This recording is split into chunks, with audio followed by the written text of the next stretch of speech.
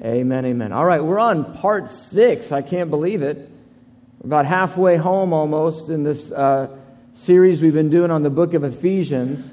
And today's message it's quite a bit of fun. It's probably one of the most densely packed portions of the book. What Paul goes over here in the 13 verses we're going to look at this morning is quite extensive. And truth be told, I'll just be honest, I really, this is such a cursory study.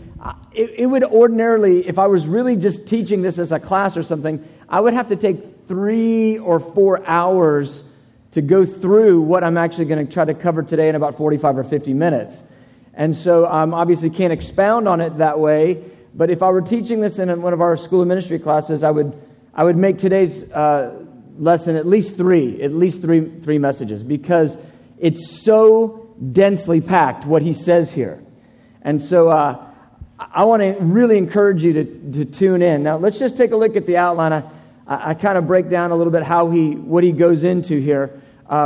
So he expounds on the mystery and the ministry of the gospel and the role of the church in God's eternal plan. And so those are just enormous thoughts. And just talking to Gabe and Hazen beforehand, I said, this stuff is so far above me. This is way above my pay grade. I mean, when we start talking about unsearchable riches of Christ, right? Eternal purposes, mysteries hidden from all the ages and now revealed. Are you catching? Unsearchable riches, eternal purposes, and mysteries hidden from forever till now. Yeah, we're just going to cover that in 45 minutes. Just get that done. I mean, this is just so far above all of us that we need the Holy Spirit to help us, to connect to it. And here's what I want to say, though. Some of us, we go, unsearchable riches and eternal purposes aren't going to help me this week. Like, they're not going to help me with my Monday through Friday. Is there anything that I can actually get out of this I can use? And I would say, yes, absolutely. Your Monday through Friday should be directed and governed and ruddered by eternal purposes and unsearchable riches. The way you live every single day should be impacted by these truths. And so it should have an influence on your soul that orders the way you live all the time.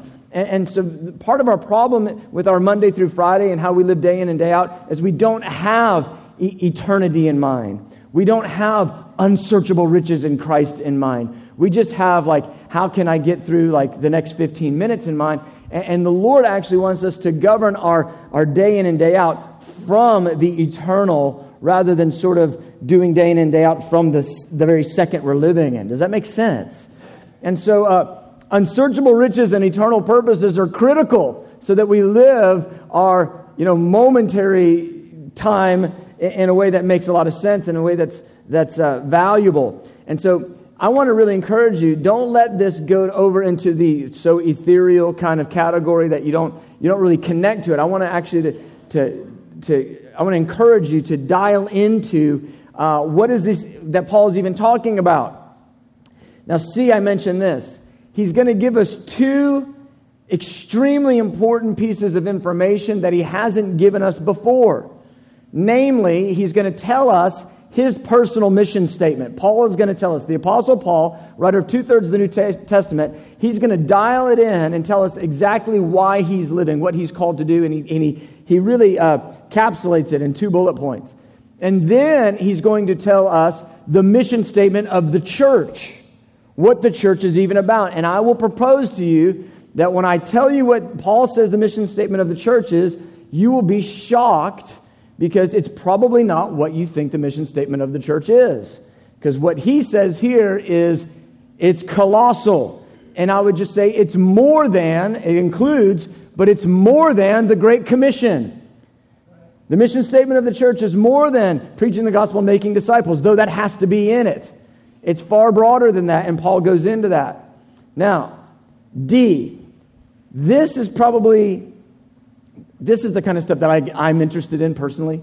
This is probably the kind of thing that, a Bible geek is interested in this. Let's just say it that way. And so I think this is very interesting.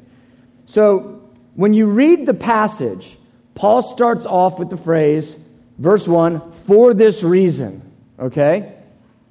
And here's what he does. He goes, for this reason, and then he starts talking about who he is, the grace of God that's been given to him, the mystery of God that's been unveiled to him, what that mystery is, and then he goes on and he's describing that how he's a minister of this grace, and it's the power of God, and he's going to preach the unsearchable riches of Christ, and he's going to make all know the plan that God has for all the ages, and he goes, and that the wisdom of God would be made manifest, and then he just keeps going and going and going, and then he says, therefore I ask you, don't lose heart at my tribulations, which is for your glory. But here's the point. For this reason, he actually never tells us what. What he does is he goes, for this reason, and he goes on a massive bunny trail. He really does, because in verse 14, he has to come back and go, now again, for this reason, I bow my knee to the God and Father of our Lord Jesus Christ.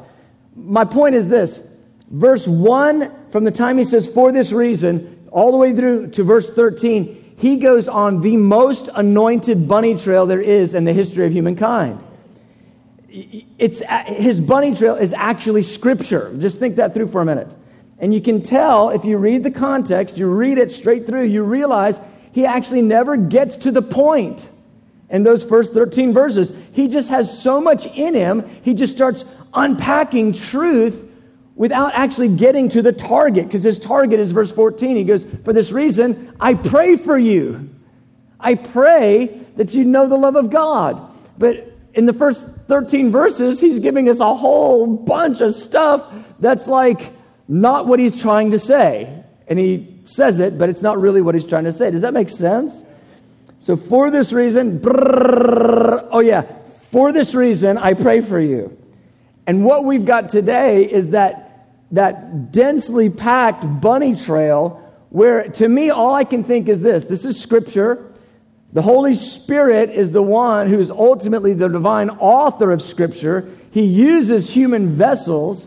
He doesn't make them robots. He actually utilizes them in their own personality. And what you have here is Paul the Apostle, who's like living under the Spirit of revelation, who's got so much packed down in him, and he's stuck in jail. So he's got nobody to preach to. You know what happens when you give a preacher no one to preach to? He preaches all the time. I mean, that's why I can't do announcements, because if I do, I start preaching the announcements. It's just, when you put a preacher in a position where he's full of revelation but nowhere to give it, it just comes out everywhere. First 13 verses, it's just coming out. What God's put inside of Paul. It's fascinating. It's funny because we actually get to see Paul's personality a bit. But here's the cool thing about it. The Holy Spirit is the one that directs the bunny trail. It's so cool, and he uses it as Scripture.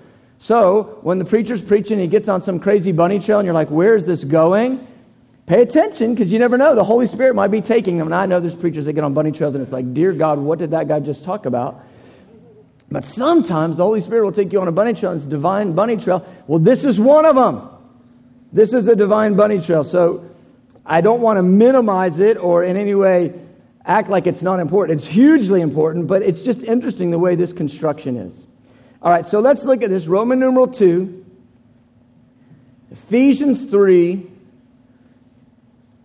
some of the most incredible truths in the entire book are here, and I would say the centerpiece of the book, whereas verse 10 is the thesis, verse 8 and 9 are really the crux, the centerpiece of the book, Paul's life mission statement. All right, let's read verse 1.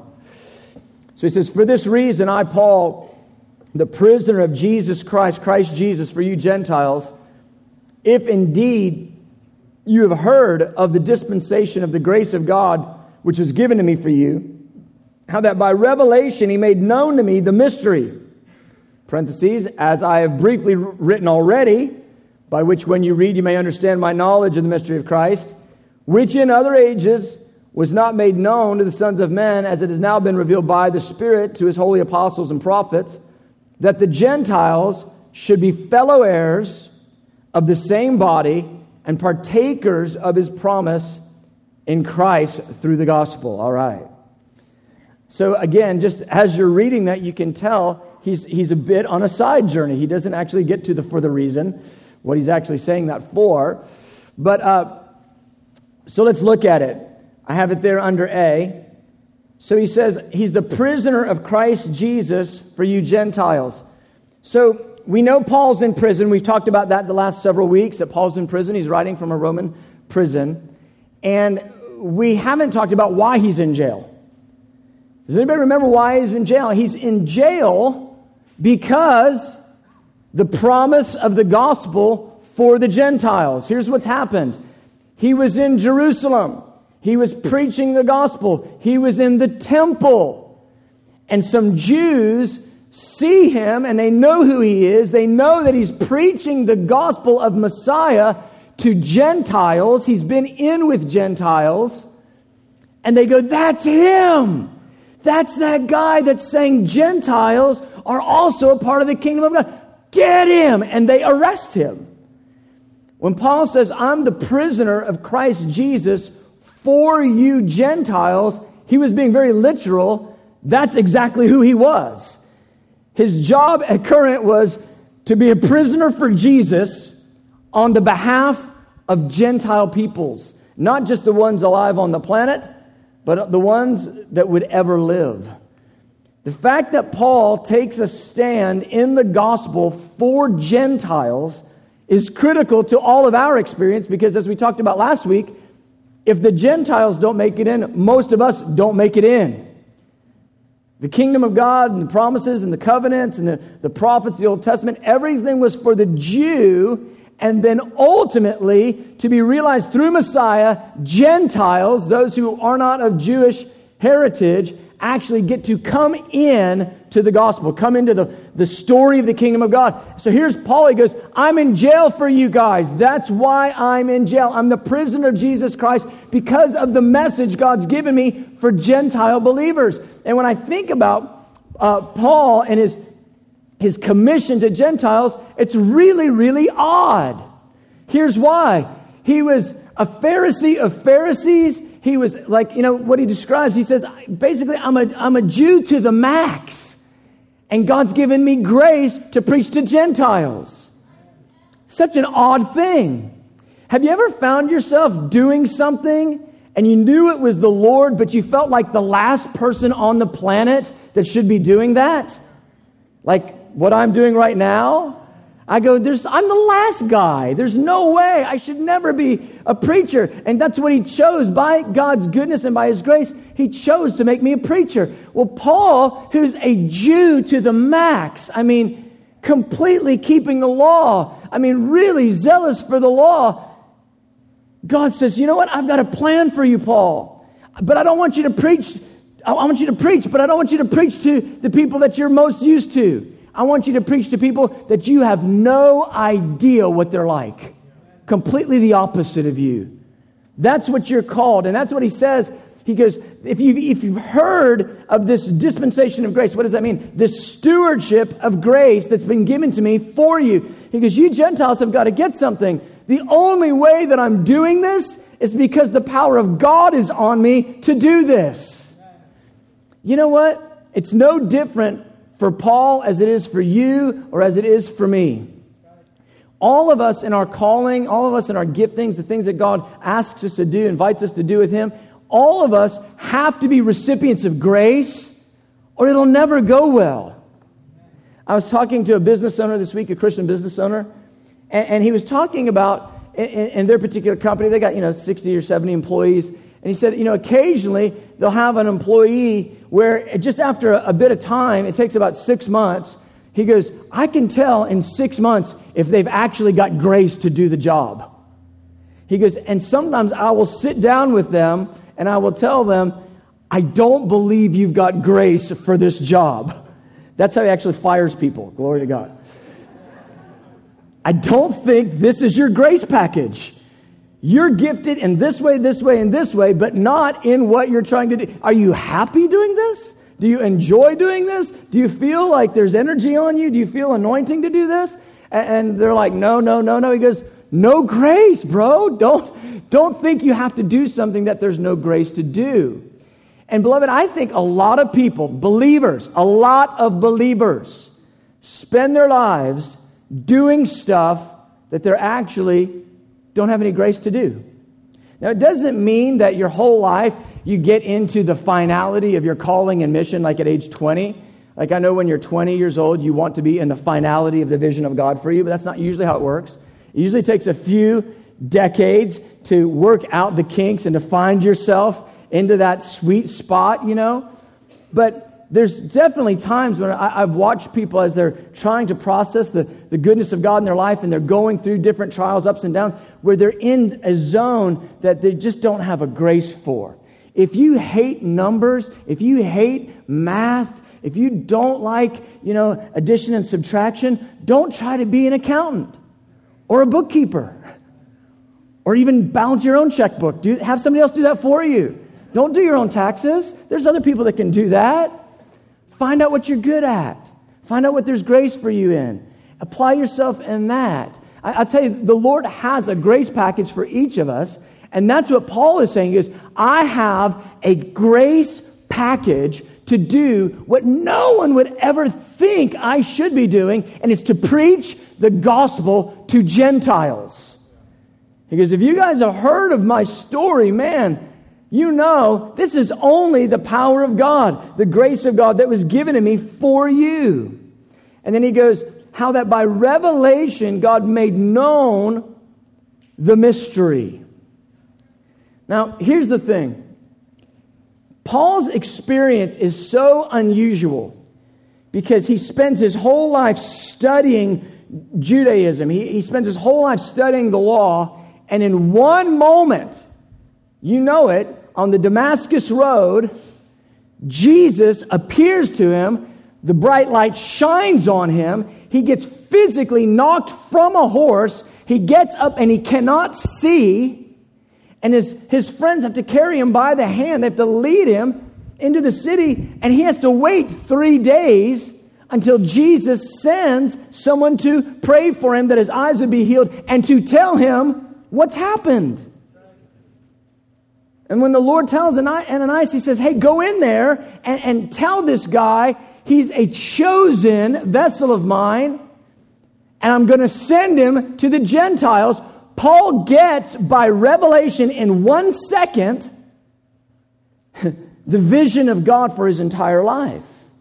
He goes, how by revelation it was given to me. And when you read the New Testament, you've got to catch this. Paul is always emphasizing the spirit of revelation. Why? Because his whole life had been completely upended by the Holy Spirit coming and doing something radical on his life. Beloved, I just got to tell you something. I live my life doing the subtleties one after another, the foot in front of the next, keep going, keep plodding, keep reading, keep praying, keep knocking, keep asking, keep meditating. But man, I live my life doing that, but I'm always looking for the suddenly. Get looking for the suddenly of God. You do the subtleties until the suddenly comes. And we don't generally get suddenlies every week. You might get, in a really power-packed life, 12 big ones ever, But, you may get 3. Someone who's got a lot of stuff, they might get a 10 or a dozen. But those suddenlies, when they come and they're not cheap, and they're supposed to reorder you. They're supposed to rewire you and redirect you. And that's what happens with Paul. And when Paul he's emphasizing this issue that, man, the power of God coming on my life, releasing revelation, it changed me. It redirected me. And beloved, I believe we're supposed to live that way. He goes, how by revelation this mystery was made known. Now here's the thing. This term mystery, it's important. Now, it's not unsolved mystery, okay? When you read and you see the term mystery in the New Testament, it's not unsolved mystery. What it is mystery that's now being revealed. Something that's been hidden, that people did not understand a long time, but by revelation now, this mystery is unpacked. I think that's one of the most astounding, interesting things about living life as a Christian. You've had the experience. You're going along. You're reading the Bible. It's just, you're reading it. It's fine. And bam, something pops off the page. And all of a sudden, 3 or 4 other verses line up with that verse you're reading. You go, wow, this goes right with these others. I never saw that before. That's the Holy Spirit unveiling mysteries to you. I think about the 2 disciples on the Emmaus Road. After Jesus is resurrected, they're walking with the risen Jesus. And Jesus had been teaching them for 3.5 years, teaching them stuff that they did not understand. And I think it's so interesting how in the New Testament, in the Gospels, you read the Gospels, and it says Jesus would say something like, the Son of Man is going to be crucified, and after 3 days he'll rise from the dead. And then it would say, a little phrase, it'll say, but they did not understand what he was talking about. I'm just sitting there going, well, how did they not get that? He said it right to them. Like he said, I'm going to die, and I'm going to be raised from the dead. But they couldn't get it. Why? Because the spirit of revelation wasn't on them. And beloved, this is an interesting point. It's something we've all got to sort of digest, that unless the spirit of revelation comes, we got nothing. We got nothing. We don't have any human knowledge that works. We don't have any good human wisdom. We don't have any insight. We don't understand a thing unless the Lord releases revelation on us and ties it together for us. And so this issue of mystery is critical. If you don't like mysteries, you kind of got to get over that. Here's why. The Lord is always unpacking mysteries.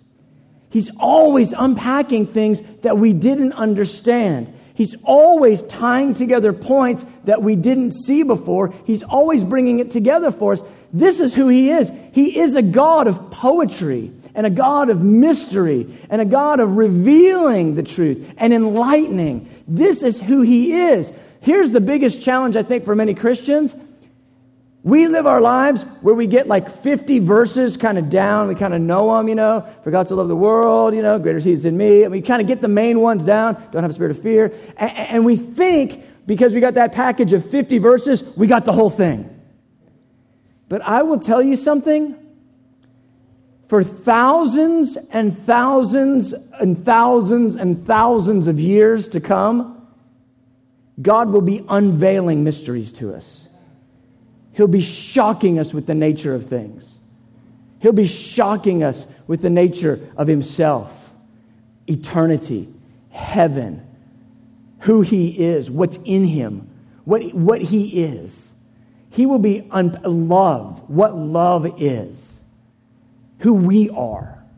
He will be unpacking mysteries to us forever and ever and ever, and will like it. Now here's what Paul is saying. He goes, I've got a little bit of insight into the mystery of Christ. He goes, it's only come by grace.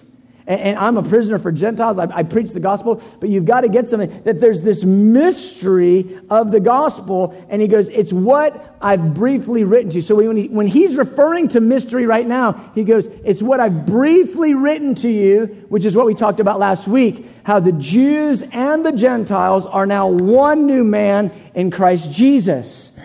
Now, when the term mystery is used, just mark this down because it's used about a dozen, maybe 15 times in the New Testament. When the term mystery is used, it's basically all referring to the manifold mystery of God, the gospel, okay? In other words, the mystery of the gospel, the mystery of God, and it has a bunch of different smaller tributaries.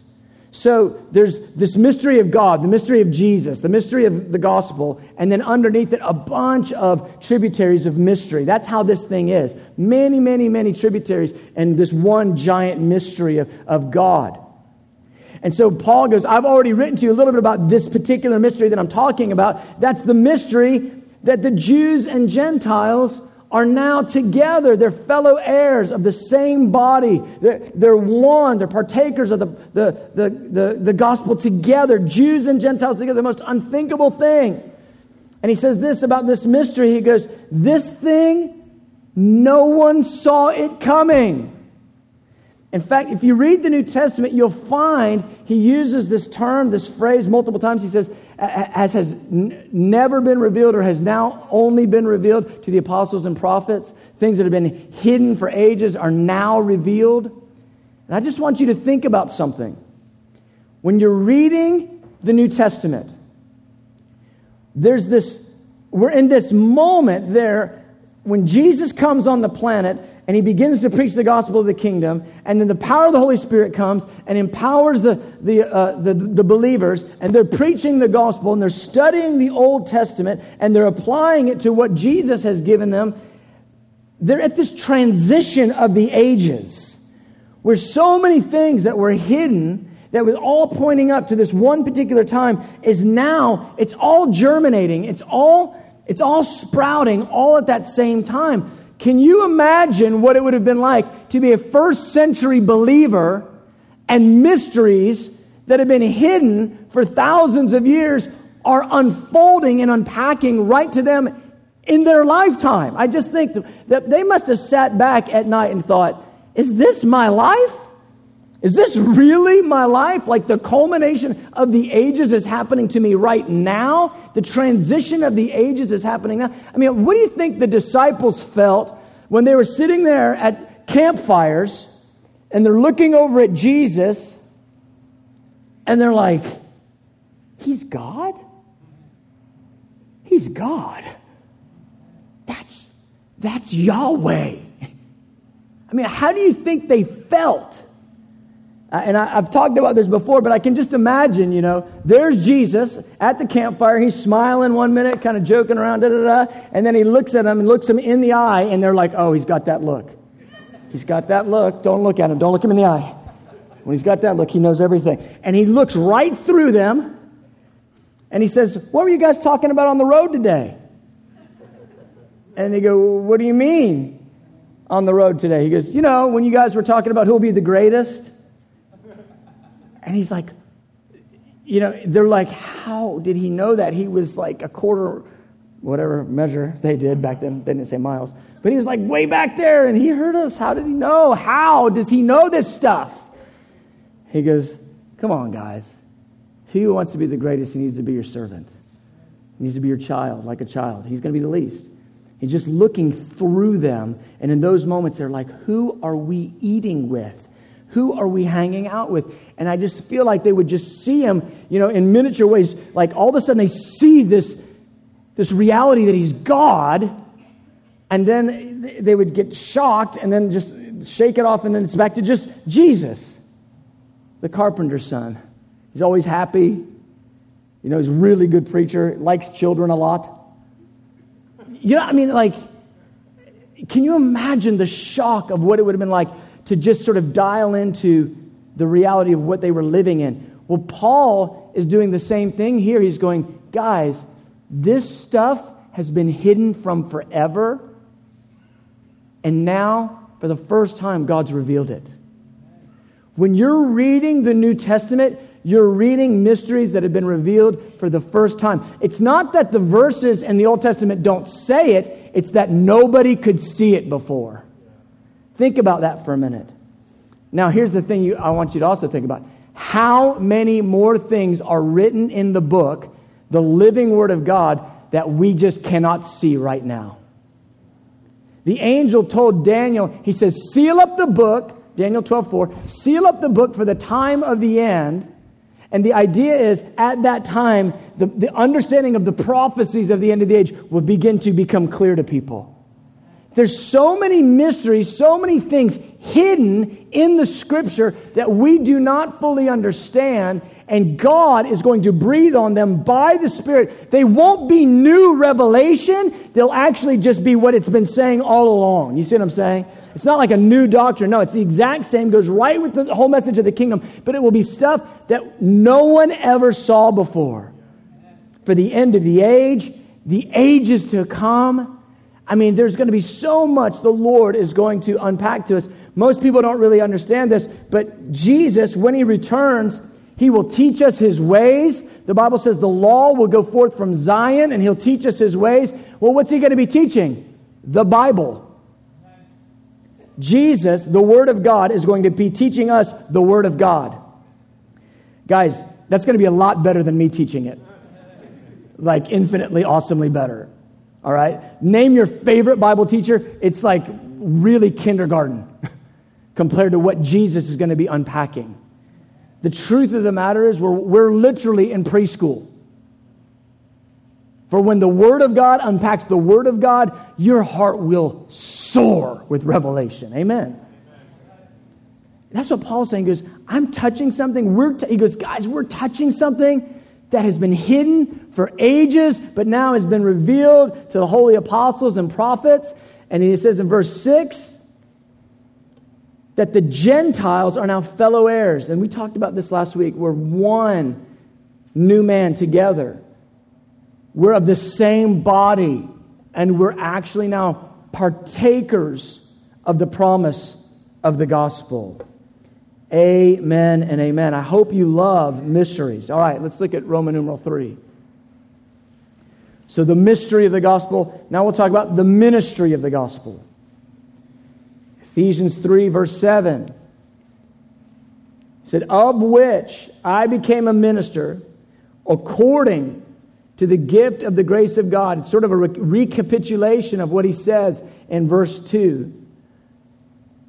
Given to me by the effective working of His power, to me who am less than the least of all the saints, this grace was given that I should preach among the Gentiles the unsearchable riches of Christ, and to make all see what is the fellowship of the mystery, which from the beginning of the ages has been hidden in God, who created all things through Jesus Christ. Wow. So he says, I became a minister according to the gift of grace. We've talked about that. This is how every person's life is. There's a gift of grace for each of us. And that's why I emphasize everybody's got their own job. Everybody's got their own place in the kingdom. There's not one job or one place that's better than another. It's just simply what God has called us to do by His grace. And so these are good works, like we talked about a couple weeks ago, prepared beforehand, that we should walk in them. We say yes to the grace of God, and then God helps us find our way into that job, into that place of grace. He goes, I'm a minister because of the gift of grace, according to His power. He goes, that's how I've been here. And I want to draw your attention now to verse 8. He says, to me, who am less than the least of all the saints. Beloved, this is such a critical thought. Here we have Paul the Apostle, the writer of 2/3 of the New Testament. Okay? He's suffered many things for the gospel. He goes through his apostolic resume in 2 Corinthians and talks about how he'd been shipwrecked, a night and a day in the deep, how he'd been flogged with a cat of nine tails multiple times, how he's done so many things in preaching the gospel. In the book of Romans, he says, I fully preach the gospel with signs, wonders, and miracles. He's seen healings. He's seen the power of God. He's suffered. He's now imprisoned for the gospel of Jesus Christ. He could easily say, I am the greatest apostle that's ever lived. In fact, when we look back on Paul, you pretty much recognize he's the greatest New Testament apostle. There's historians. I remember I watched a History Channel deal on the reasons why the Roman Empire fell. As a completely secular, presentation, and it began to give the social and cultural reasons. And they said, but none of those matters. And there's only one real thing that caused the Roman Empire to come down, and it went. And we're going to talk about that next. And it goes to commercial. And I'm like, well, dang, what is that? I want to know that one. There's just a cliffhanger. They just always do that to you. So it comes back from commercial. I'm like, what is it? What brought them down? And they go, Saul of Tarsus, who was a Judaizer, became a convert to this new sect of Messiah followers, Nazarenes. And when Saul of Tarsus preached that new message of the kingdom of God and following Messiah, it pulled out the tent pegs of the Roman Empire. They said it was the gospel that brought that kingdom down. And I go, man, Paul, he's awesome. He's awesome. He goes, guys, I am less than the least of all the saints. Listen, you know when Christianity has taken root in someone, when they're not just self-deprecating, they're not just trying to act like they're lowly, when the thing has actually gotten real to them, that He is everything and they are nothing. And so when Paul says, I am less than the least of all the saints, he's not stretching the truth. He's not exaggerating. He's actually giving biblical truth. He goes, this is who I really am in light of Jesus. It's like John the Baptist. He says of Jesus, He must increase, I must decrease. But here's Paul, and the truths of the gospel, the greatness of God, the wonder of Jesus has so powerfully rested on him that he goes, I'm less than the least. I am the very bottom of the barrel. I am nothing. And another letter he says, he goes, I persecuted the church. I'm nothing. I'm not even worthy to be called an apostle or a Christian. I want to emphasize this point to you. When you see ministers and they're walking high and tall and proud, and they don't have this testimony of least than the less, just know it's not an apostolic witness of the gospel. I know that's a hard word in America because we like biggest, better, and best, first and finest and fattest or whatever. We like all those. I was just trying to rhyme it. We like whatever's exalted. But when somebody really gets Jesus, they know that He is everything and they are nothing. And I think of Paul, and it's like this graduation into obscurity. It's like this reduction into humility. And beloved, that's where we're all supposed to live.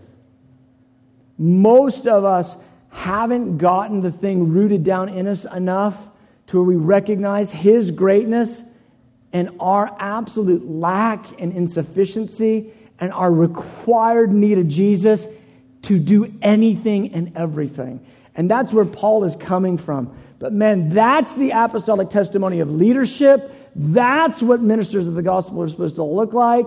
He goes, me who am less than the least. He goes, I'm nothing. He's everything. I've got nothing. He's saying, I shouldn't even be here. He goes, without it, the grace of God on me, I'm completely wrecked. Man, that's the message. That's the heart we're all to have. Not just leaders. That's the bride. And we'd see Him as so beautiful, so resplendent, so exalted. And we ourselves would be like, man, I don't deserve anything. He deserves all of it. All the glory to Him, none to me. I love that. He goes, to me, who am less than the least of all the saints. You know, in America, what we think is, well, man, if I make myself that lowly, if I humble myself that much, people are just going to walk on me. They're just going to walk all over me. You know what? I just know this, that if you humble yourself before the Lord, He does something amazing. He exalts the humble. If you're still fighting for your position and you're worried that if you humble yourself that you're not going to get yours, you need more humility. Hallelujah. Oh, we're about to preach on humility.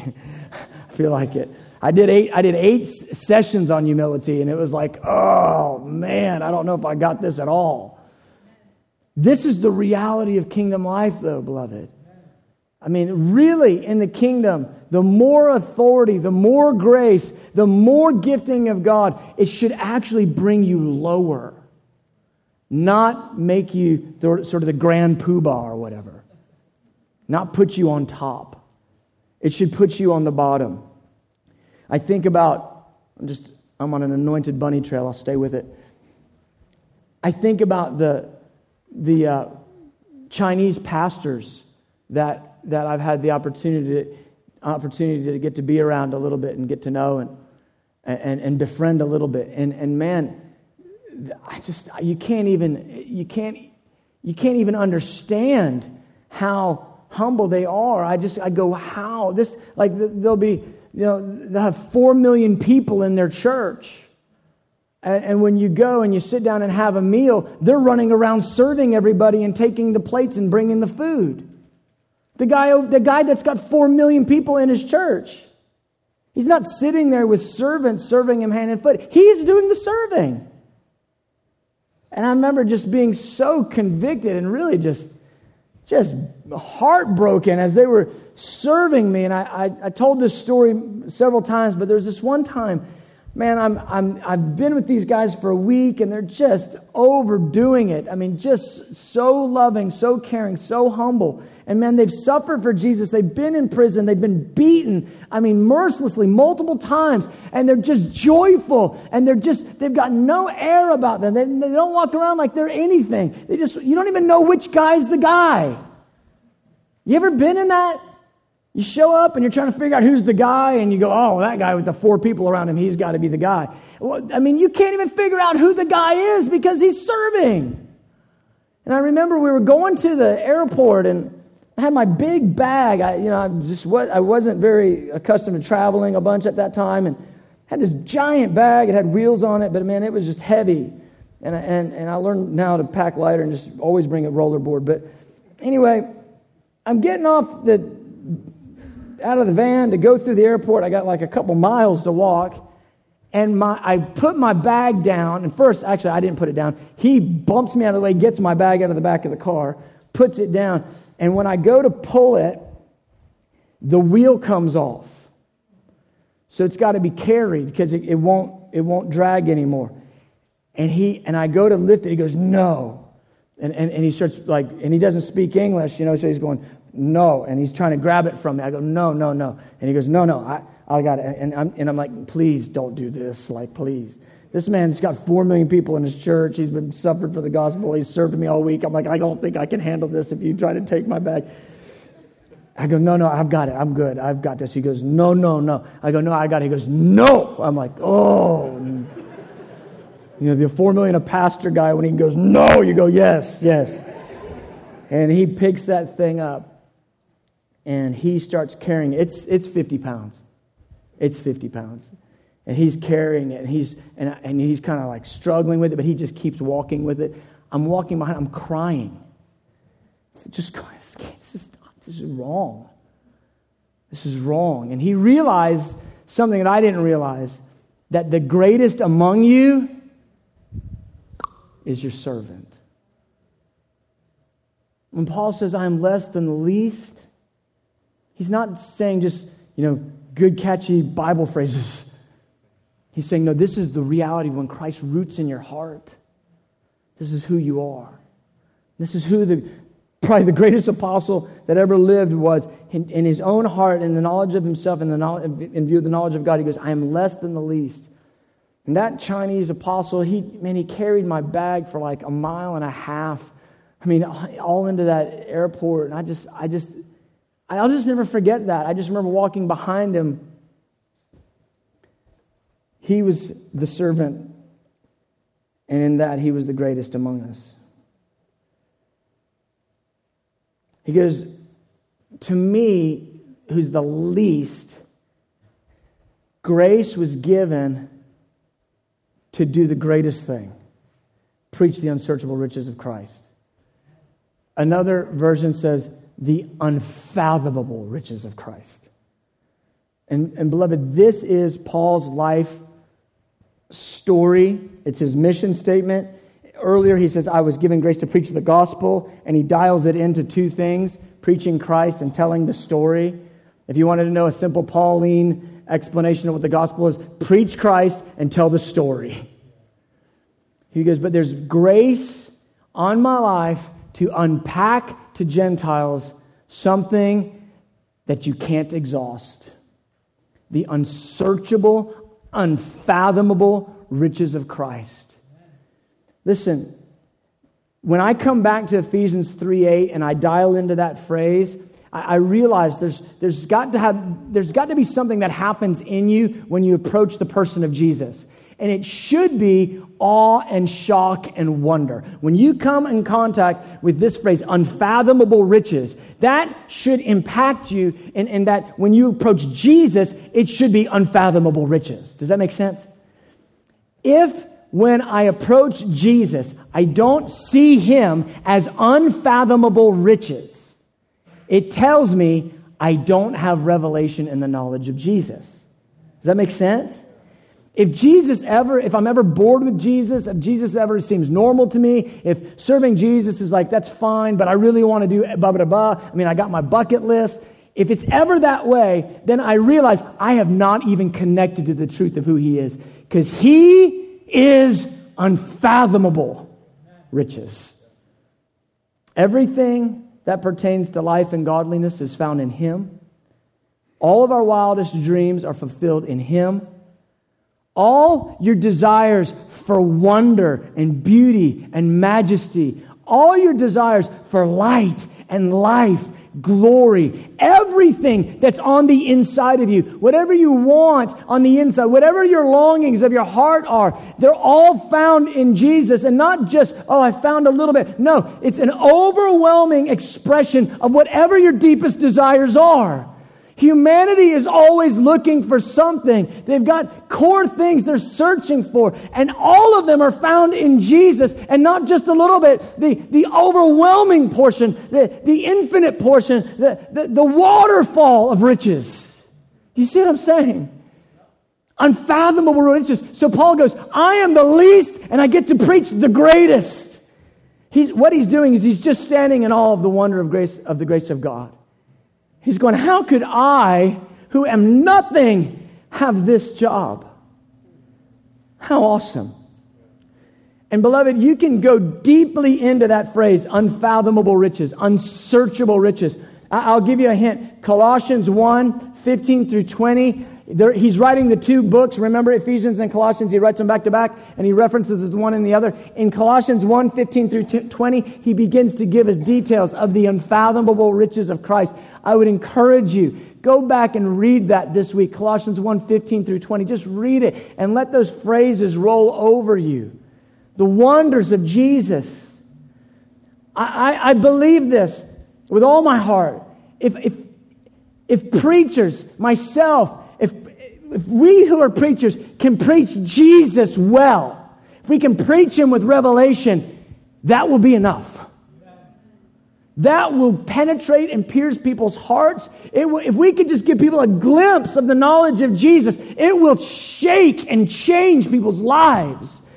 I mean, He is the sun that everything orbits around. I mean, that's Jesus. If we could just see Him a little bit.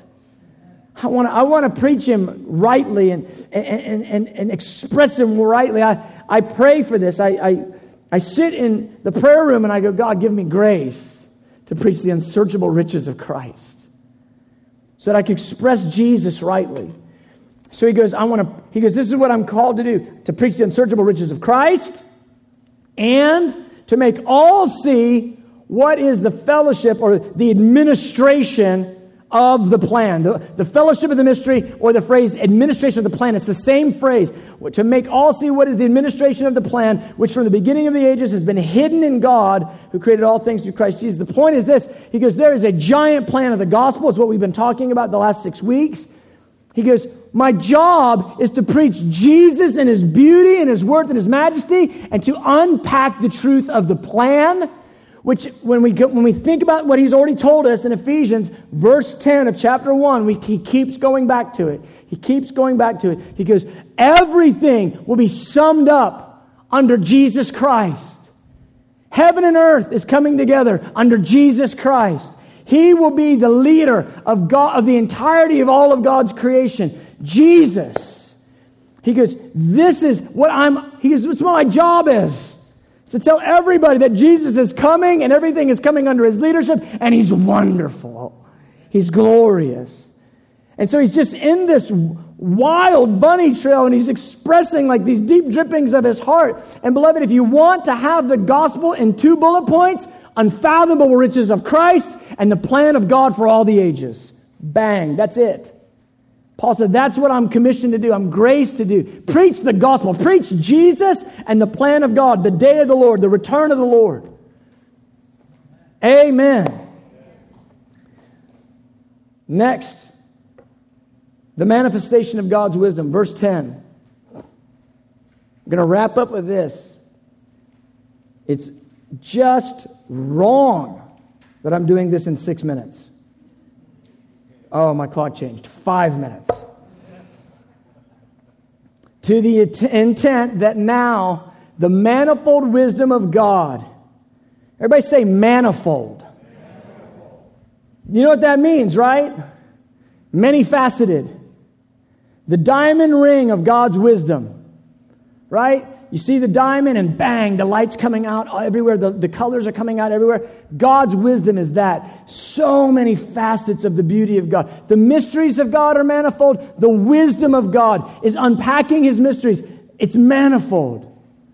To the intent that now the manifold wisdom of God might be made known by the church to the principalities and powers in the heavenly places, according to the eternal purposes which He accomplished in Christ Jesus our Lord, in whom we have boldness and access with confidence through faith in Him. Therefore I ask you, do not lose heart at my tribulation for you, which is your glory. Let me just try to get into this very quickly.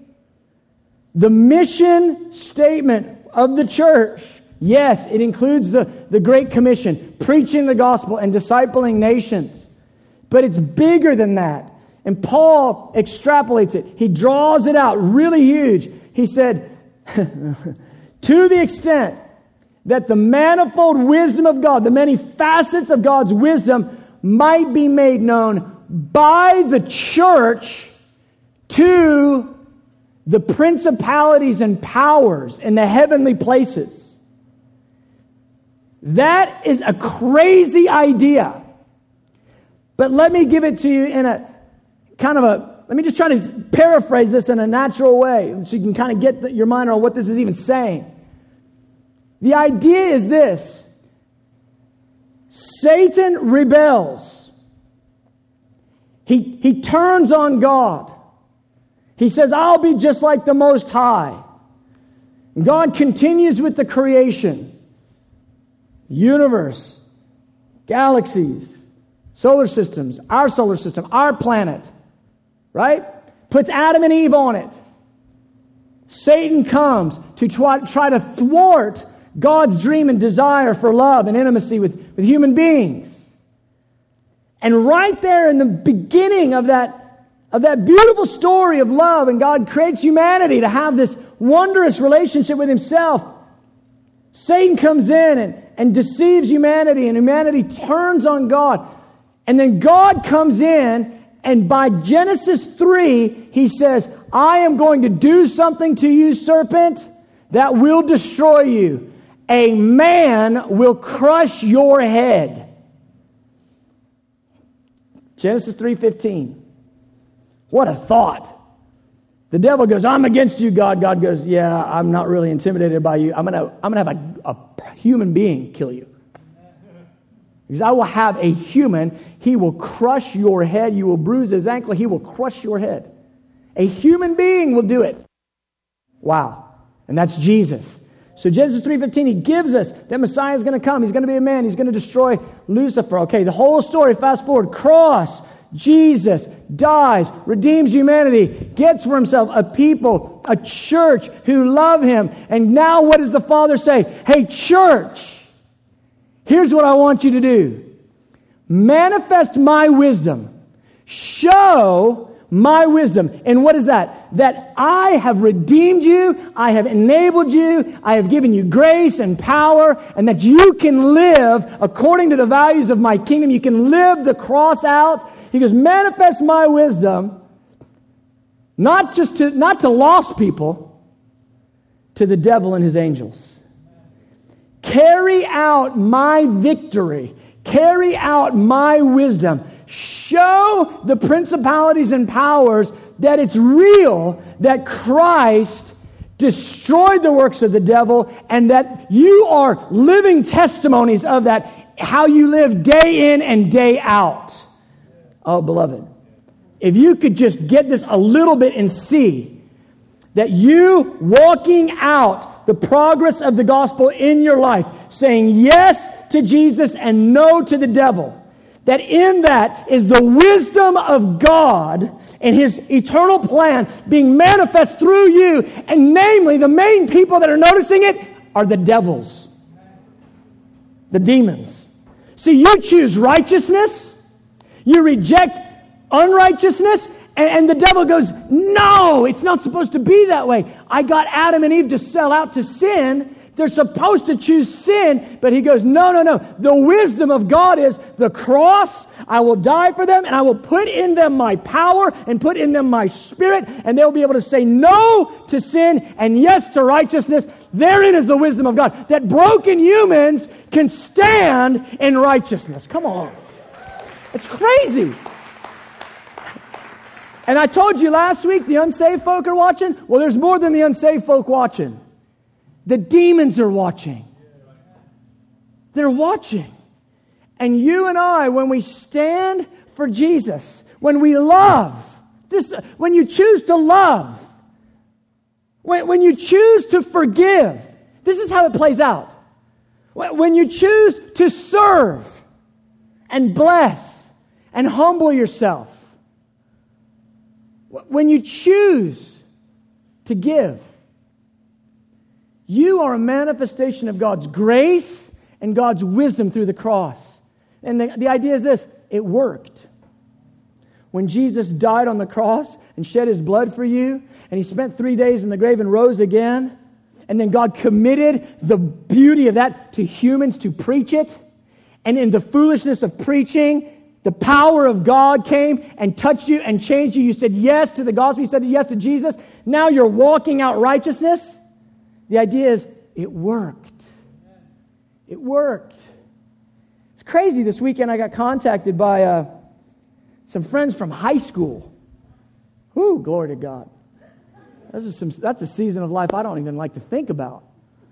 But I had some friends from high school contact me this weekend. And the one guy, he said to me, in a little message, he said, hey, I want you to know something. I've renounced all my satanic attachments, and I serve Jesus every single day of my life. I read that, I was like, wow. Me too. Like, he knew that about me. But I'm sitting there thinking, the devil on the other side of that is going, no, I had them. I had him. No. He's a demonstration of the wisdom of God to the principalities and powers. Rejecting unrighteousness and choosing righteousness. And then he says this, that's our mission, church, to live righteously, just to love, to serve, to give, to bless. Sermon on the Mount lifestyle is the exact opposite of what the flesh and the world wants. It's a demonstration of the wisdom of God through the cross. But here's the thing. I look at this whole thing, he goes, and it's according to the eternal purposes which He worked in Christ.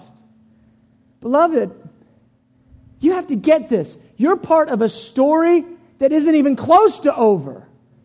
It's not even close. It's going to go on forever and ever and ever. And there are things that are happening in your life right now that have ripple effects forever. Forever. And I go, how, why, cross me? How am I even in on this?